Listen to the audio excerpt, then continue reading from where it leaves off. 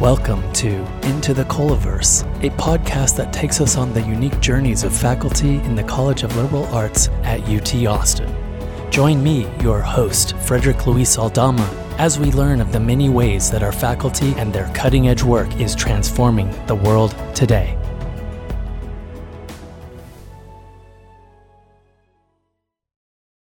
It is my great honor to have the Louanne and Larry Temple Professorship in the Humanities and Professor of Philosophy and Chair of the Department of Philosophy, David Sosa, with me here today. Welcome, David.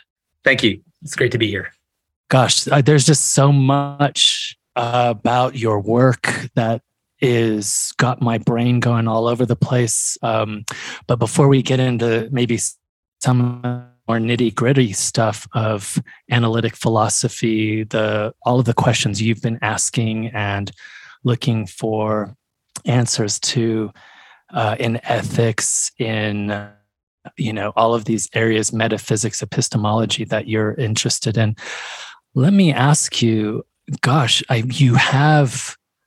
just looking from outside of your life's really like a real story to tell here. Your dad was a philosopher at Rutgers, and before that at Brown, from Cuba.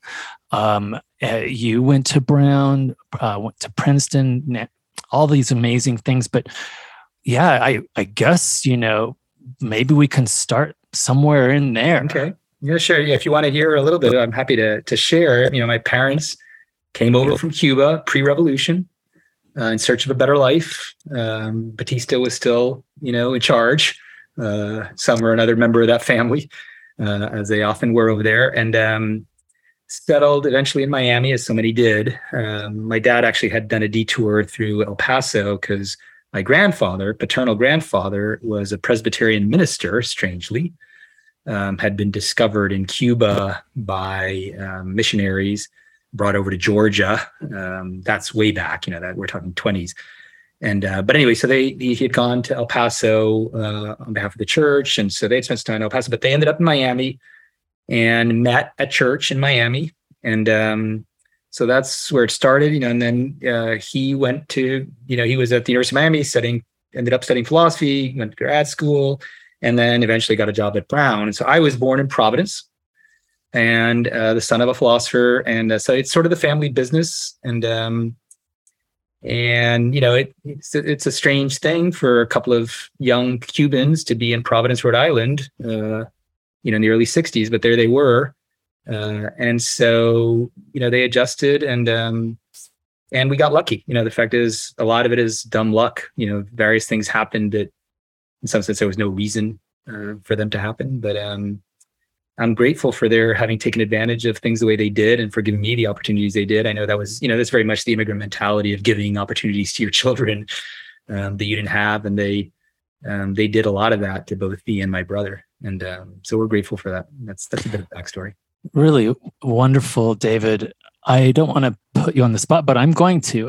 How did you experience as the son of Cuban immigrants, Latinidad or Latino-ness, or was it something, because sometimes we, when our parents are kind of fleeing a bad situation, sometimes they, try to distance themselves from that and, see that opportunities for the next generation comes with, really kind of severing that. But tell me your experience. Right. There was a bit of that in a way. It's complicated. I think neither of my parents are especially sort of political animals in an important sense. And so, but, they're very much family animals. And so what ended up happening was, given the academic calendar, we would summer in Miami every summer. So end of, graduation day at Brown, end of May, we'd get in the station wagon. It's kind of like, Chevy Chase, and we get in the station wagon with, the side, the fake wood panels on this LTD, drive down to Miami all along I-95. And then I'd spend 3 months in Miami with the family and, cafecito and, pan cubano and the full Cuban bigness, that Miami offered you. And, quinceañera, everything. And then come the end of the summer, it's time to drive up to Providence, Rhode Island, of all places, where I went to a private school, which just had no idea. I mean, it just didn't figure on their radar. I was just a kid who was a little bit too loud, a little bit too arrogant, a little bit off, hadn't gone to the right schools before that school. And so it was a little bit of a pain. And I definitely felt a bit of a misfit. You sort of learn how to cope. But it was just there was no Cuban in Providence. And, with my parents, it was more about, we spoke in English, and my mom made, she made Cuban food all the time, carnitas and all that kind of stuff. So we ate still, but we also, ordered pizza, and, we just became American in Providence. And then we drove down to Miami and resumed our Cuban experience. So it was sort of living two worlds, I guess would be the way to put it. We didn't completely separate off, but we kind of compartmentalize, I guess would be the way to describe it.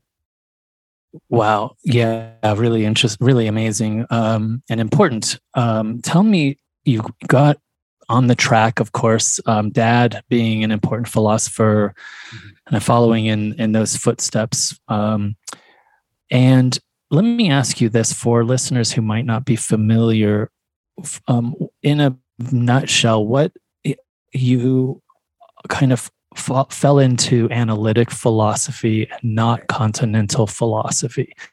What are these two branches? Yeah.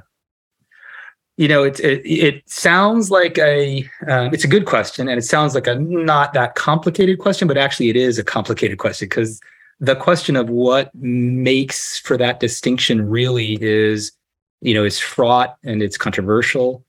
I think, some of it consists in who counts as the heroes of, who you take as the model for how you do philosophy, the way you do it, the questions you engage, what you're looking for in doing philosophy. So sort of where the methodology is, what it's oriented towards. Those are some of the things. But to give it more content, there's a kind of Anglo-oriented aspect to analytic philosophy, whereas continental philosophy, it's there in the name, is more oriented toward the continent, more oriented toward France and Germany. I think the distinction only really makes sense after Kant, basically after Immanuel Kant. So after 1800, you only start to see the division, and then it sort of accelerates, in the 20th century, in the 1900s. You start with, so I think Bertrand Russell would be a key figure in sort of accelerating the distinction. So if you do philosophy sort of in the tradition that goes through Bertrand Russell and then kind of skips Hegel and goes back to Kant, and then everyone gets back together again. We're all together around Descartes and, Berkeley and Spinoza and Locke and Hume, and then, further back into, Aristotle and Plato. I skipped a lot of things, obviously, but, those are some of the big names. And in that kind of history, we're all together. But after, with Hegel, you start to see a movement in the continent toward what ends up getting continental philosophy. Whereas later, with certain idealists and then post-idealist British philosophy, you get the kind of beginning of what you might call the analytic tradition. And so that's a kind of, so people say, well, continental philosophy is more literary, it's more interested in style, it's more interested in a synthesis, it's more continuous with literature itself. It seeks to be excellent literature in its product. Whereas analytic philosophy is more, it's more analytic. It looks to break things down more than it looks to synthesize. Tends to take up narrower foci, it focuses on smaller issues in a way rather than kind of contending with the big questions directly. These are, sort of broad overgeneralizations, but they're sort of useful to kind of get you into the spirit of the distinction. One characteristic is that analytic philosophy wants to use formal tools, often, wants to use logic and elements of that have been, tools that have been developed in the philosophy of language. Language is an important aspect of doing analytic philosophy. Some people think, in fact, there was what people call a linguistic turn, which then sort of left its stamp on analytic philosophy. So you engage questions engage questions about reality by engaging questions about language. Some people say that's characteristic. I actually think that's kind of a mistake myself. But so, any aspect of these ways of characterizing the distinction can be challenged. They get to be complex. But I think they give you a bit of the flavor of the distinction. You brought up some really interesting points, and I'm going to ask you in a minute to say why you think language might not be the avenue necessarily to pursue questions of, say, reality. Yeah. But let me ask you this. You did work under Mark Johnston and at Princeton, and of course, interest in cognitive science, as you mentioned, these sort of analytic tools. Where is something like cognitive science coming into analytic philosophy? Yeah. So that's one of these places where the nature of analytic philosophy is itself, in dispute and problematic. There is a big, there's kind of a movement within, or anyway, a swath or a group or a part of analytic philosophy that's very interested in being continuous with science. Views analytic philosophy as, in a way, at least cooperating with science, maybe even in the service of science.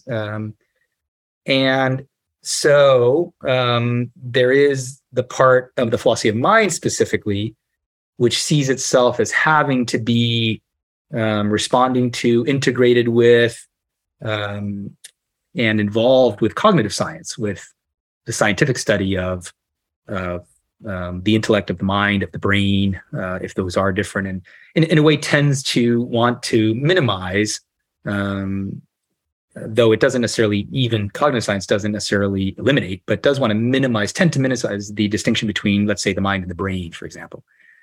And so there's, one confronts the question when one goes into the philosophy of mind, eventually or implicitly or sometimes right away and explicitly, whether one is a cognitive scientist in some sense, as much as one is a philosopher of mind. But there's also other views. People also think, no, that's a huge mistake. Actually, there's no question that, there's still dualistic, what we'd call dualistic elements, who think that no, the study of the mind can only be conducted in a way that's ultimately fundamentally discontinuous from the ways we can study the brain. And so, should note that Mark Johnston that I studied with at Princeton is not the metaphor guy.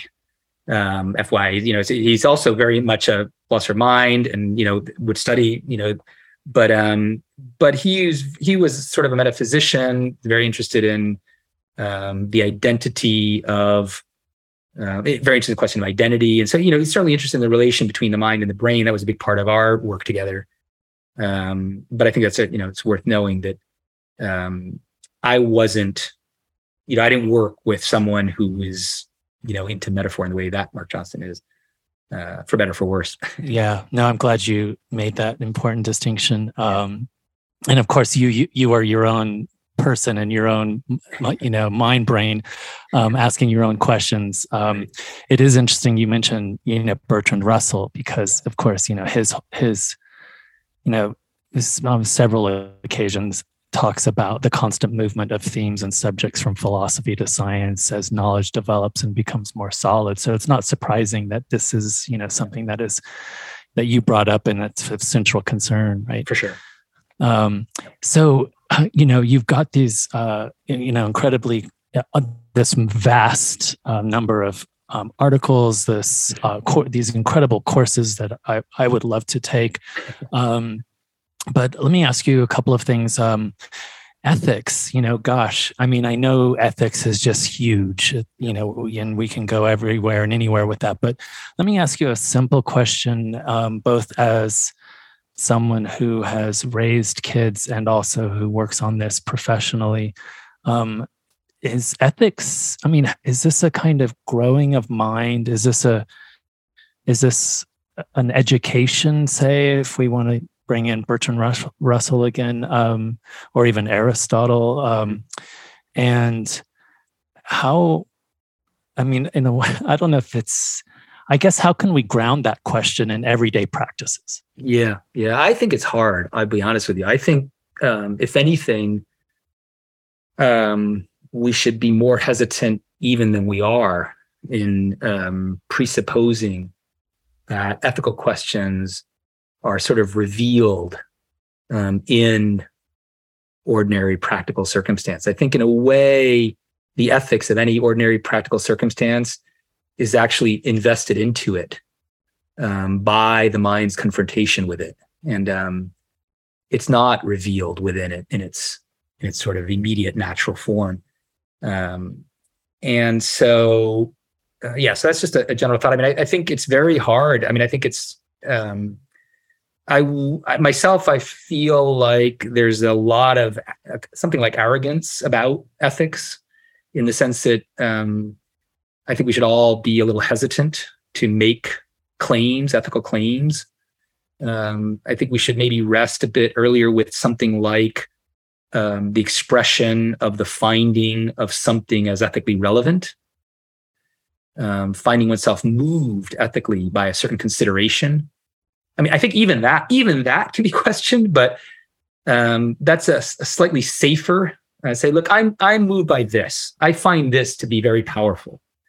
But I think one should be hesitant to then move from that, from the fact that there's this ethical consideration which is very significant and which weighs with one, to a judgment to say, well, therefore, this is what's right, and that's wrong, and find it. Because there's just, it's so subtle, the way in which considerations can interact with each other in the determination of the ethical status of an action or a behavior, of a principle or a practice. There's just a very complex structure of considerations. And often one needs to just, I think, be honest with oneself and others that one is sort of taking a shot in something like the dark, under very limited light levels of clarity. When saying, well, look, I'm thinking this is wrong. And let me tell you what is really moving me. It's this sort of consideration. This is what's got me going. This is why I think that's wrong. I get it that consideration weighs the other way. I don't treat that consideration as null. Ultimately, I think this consideration weighs more heavily. I'm moved by that more so. But I appreciate that would weigh in the opposite direction. But people are, I think one wants simplicity, one wants clarity. It's hard to maintain opposing views, or at least, opposing considerations. And it's not like I'm saying, oh, people are bad. I'm just saying this is hard. And so we all confront it. And so I'm feeling like we need to try to be honest about the fact that ethics is really hard. And it's ultimately a matter of the weighing of reasons or something like that. Mm-hmm. There,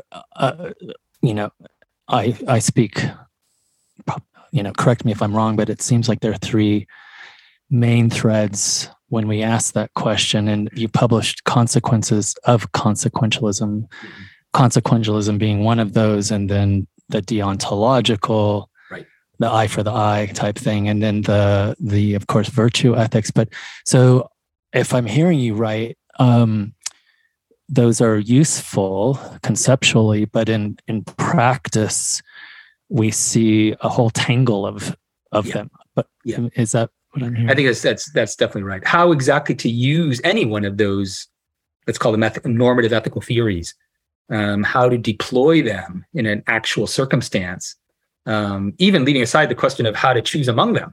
So let's leave them all sort of pending. I don't know which one is the right normative theory. One of them or other, or maybe some mix of some of it. But anyway, look, I have to decide whether to give these, $100 to this philanthropic, or I need to know whether to say to my kid, yeah, go ahead and stay out with your friends later. Or I have to say, choose this or rather than that. Or and how do I now confront, in a detailed way, the reality, contextually resolved set of circumstances. It's massively subtle, but the people just think, oh, that would be wrong. And I think, well, I think there's a lot of something like arrogance that I think a slightly more something, an old-fashioned, skeptical in an old-fashioned sense, that is a point of view from which one is hesitant to make judgment, where one maintains a certain level of suspension of belief about a lot of things, is advisable. David, you who teach am I to advise? Yeah, no, I'm with you completely.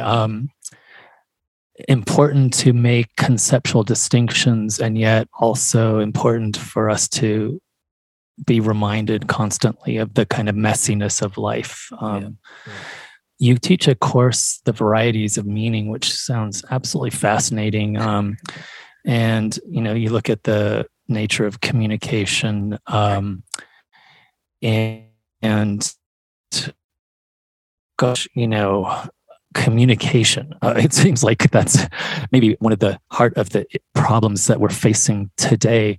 Yep. The kind of wolf pack Twitter spheres and the tribalism and all that stuff feels like you find your spot and you send your messages knowing that you're going to get your echo board, sounding board back. But tell me,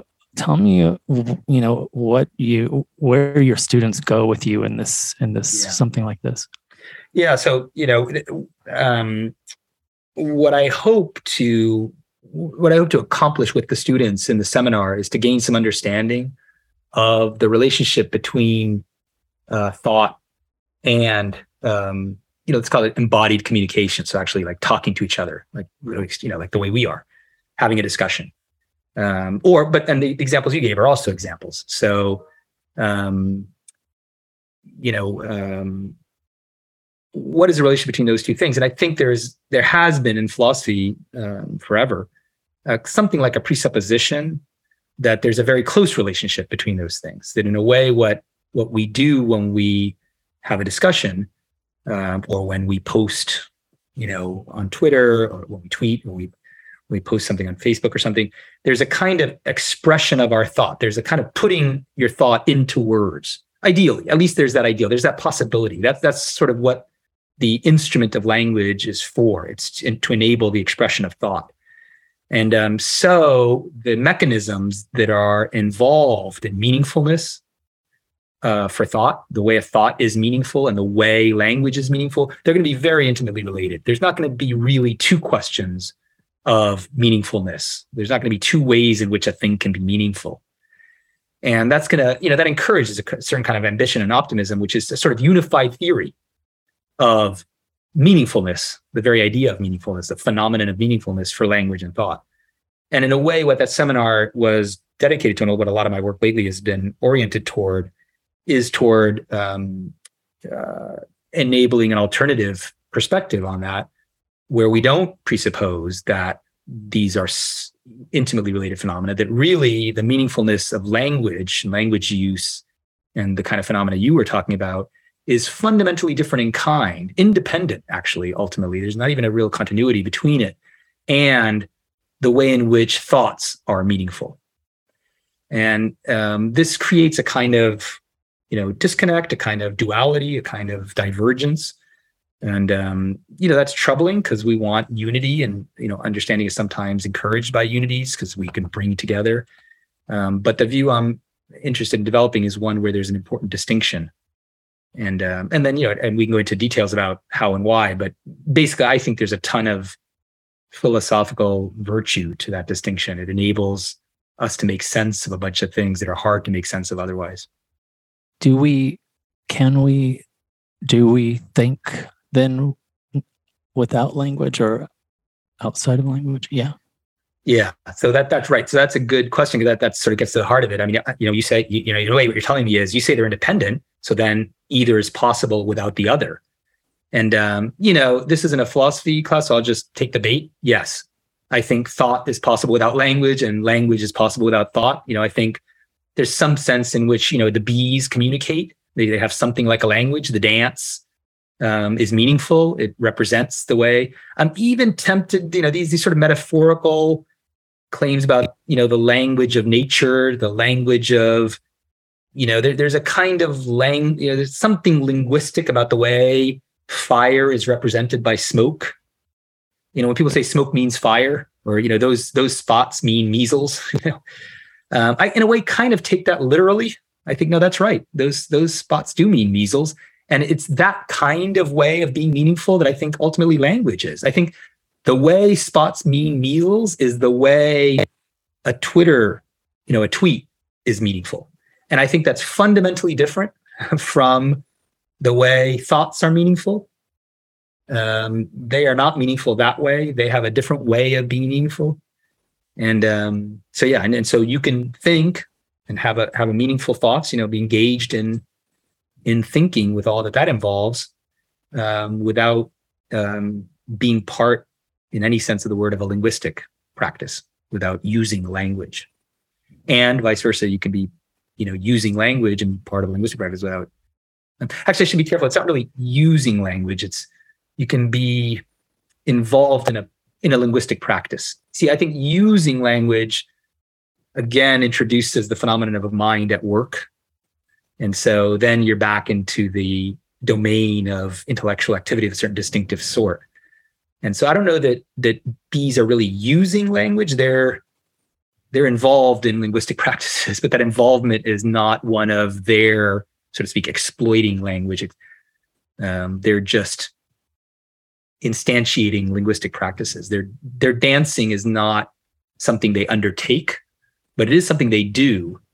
And in the doing of the dance, they communicate, but they don't communicate intentionally. We do communicate intentionally, but that intentional communication involves, an attempt to exploit this tool, which has its features, in order to express this other phenomenon, which is thought.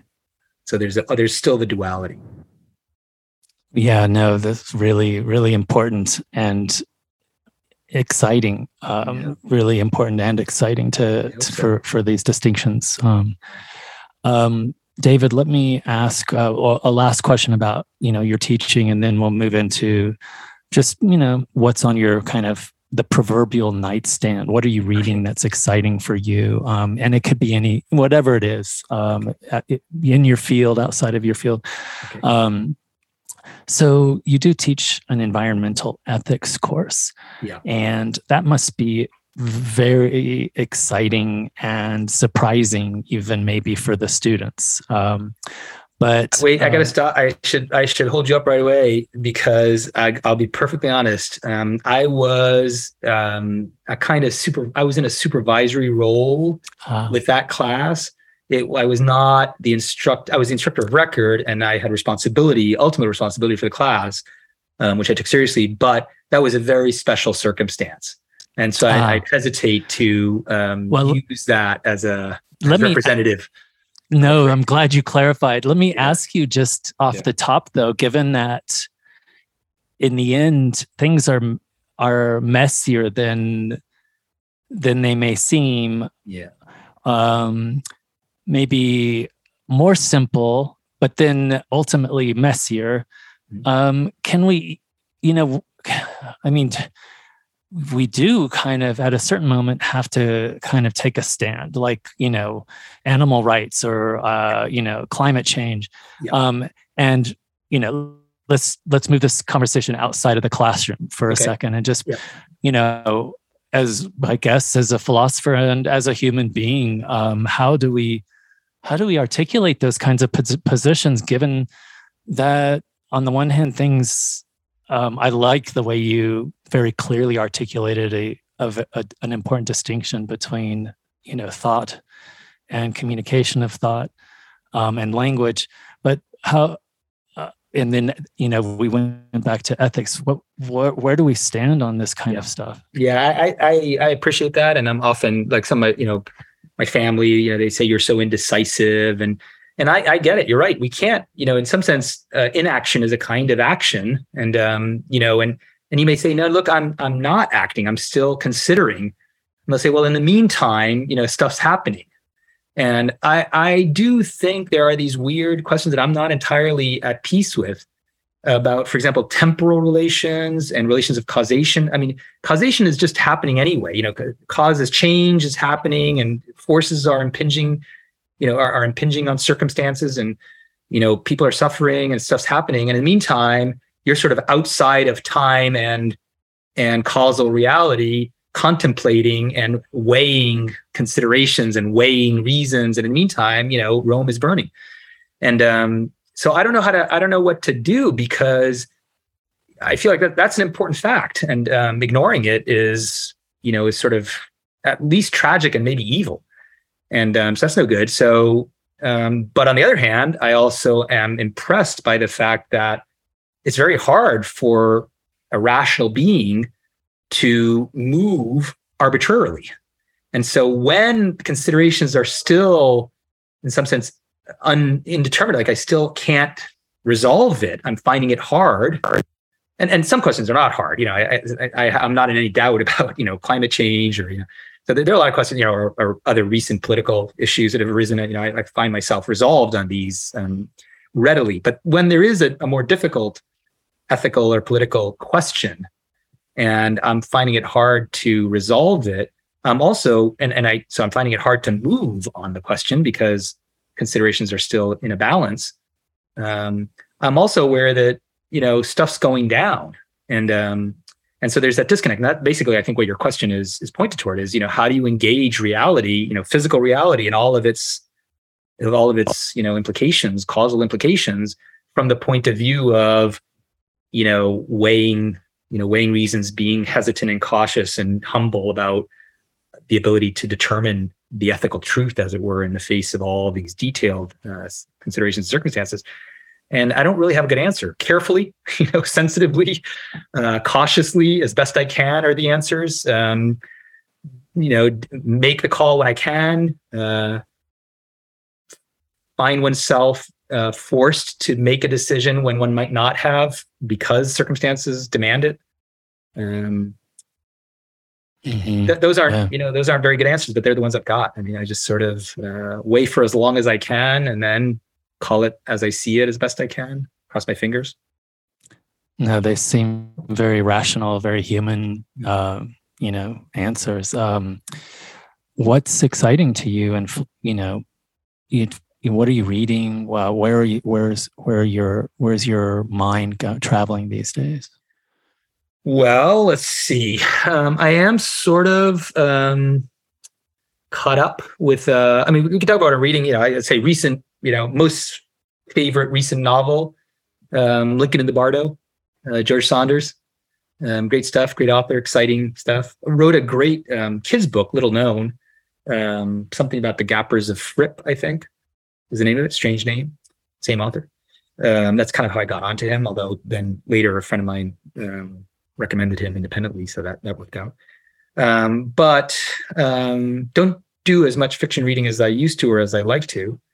But what I'm excited, and maybe partly so I get distracted by philosophical questions, but not that those are in any tension, I'll admit, but just I get distracted, and so then I don't do the reading that it would be fun to do. Where my mind is these days, I guess one of the questions I'm interested in these days is the relationship between ethics and aesthetics.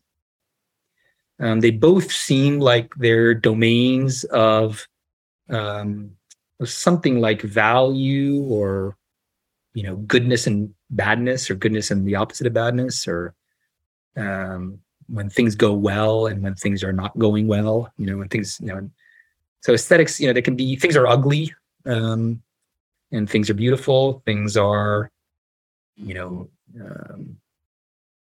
evil or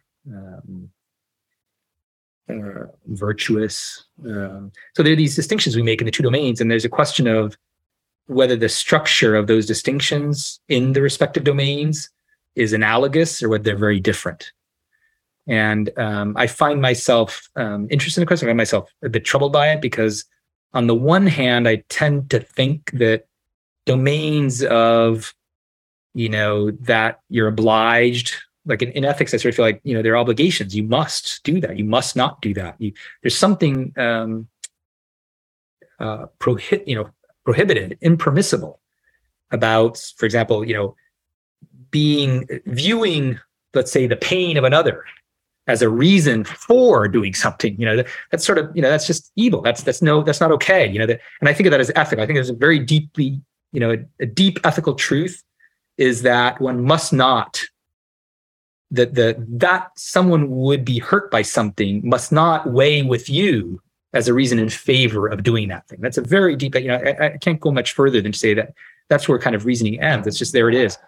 And the question is whether in the aesthetic domain, whether there's anything like a similar structure, whether there's any obligations on us in respect of our aesthetic, thinking, whether the way our intellect, there's already that question. What is the characteristic intellectual response to aesthetic excellence?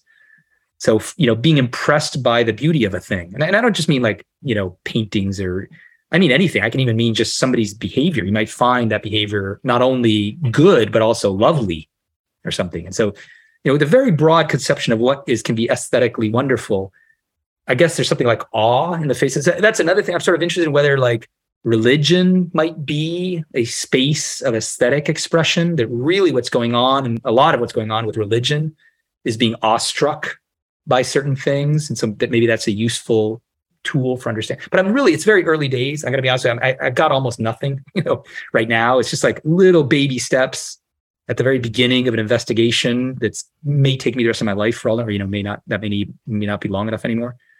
But anyway, if you ask me what's got me going, that kind of thing has me going. I sort of feel, I feel like passions, like when people get very passionate, that tends to be, I feel like that's not so, I don't know, the role I put those in ethics is very different from the role I want to put them in. Like I sort of feel like feeling really, like having a very powerful emotional reaction to a beautiful thing, that's kind of just right. And some people think that's just right for ethics too, and maybe it is, but I sort of feel like, but if you're missing it, that's okay, so long as you're against it. So like, somebody does some horrible, you see somebody get knifed or something, and, if you're just left cold by that, well, that's kind of weird, and I might be suspicious of that. If you're not like if you're not grossed out by that, if you don't throw up after you see a knifing, like what's wrong with you? But if you're not, if for whatever reason you're like just an incredibly cold person, but you nevertheless view that as horrible, you say, yeah, that's wrong, and you view that pain that the person who got knifed suffered as a decisive reason against what those people did, well, then it may be that you're still ethically okay, even though you don't feel like that. That lack of feeling may ultimately not be like constitutive of ethical excellence on your part. But I feel like in aesthetics, maybe that's not like that. That really is constitutive of aesthetic excellence. Like you just have to have the feelings. And if you're cold, if you're aesthetically cold, then you're just not an aesthetic person.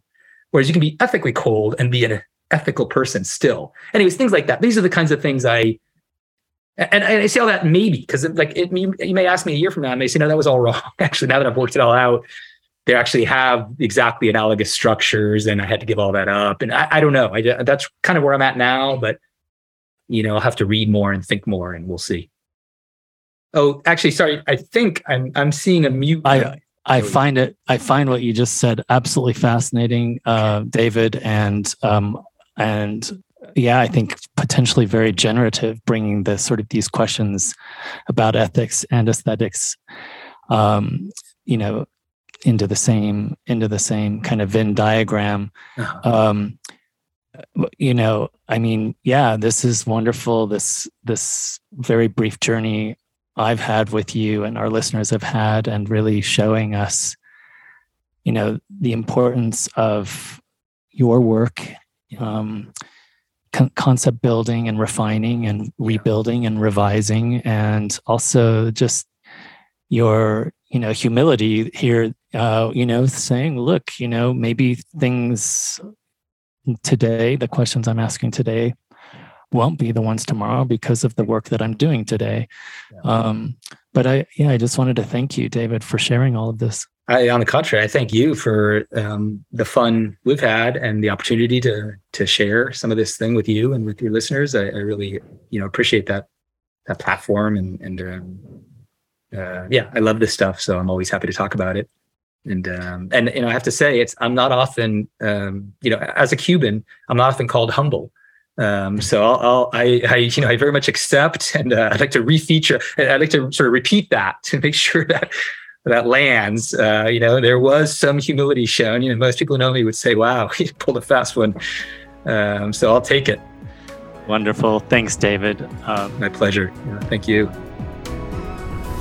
Into the COLAverse is produced by the University of Texas at Austin's College of Liberal Arts. Sound engineering by the Liberal Arts Instructional Technology Services. You can find Into the COLAverse podcasts on Apple Podcasts, Spotify, and Stitcher. Thanks for listening, and see you next time.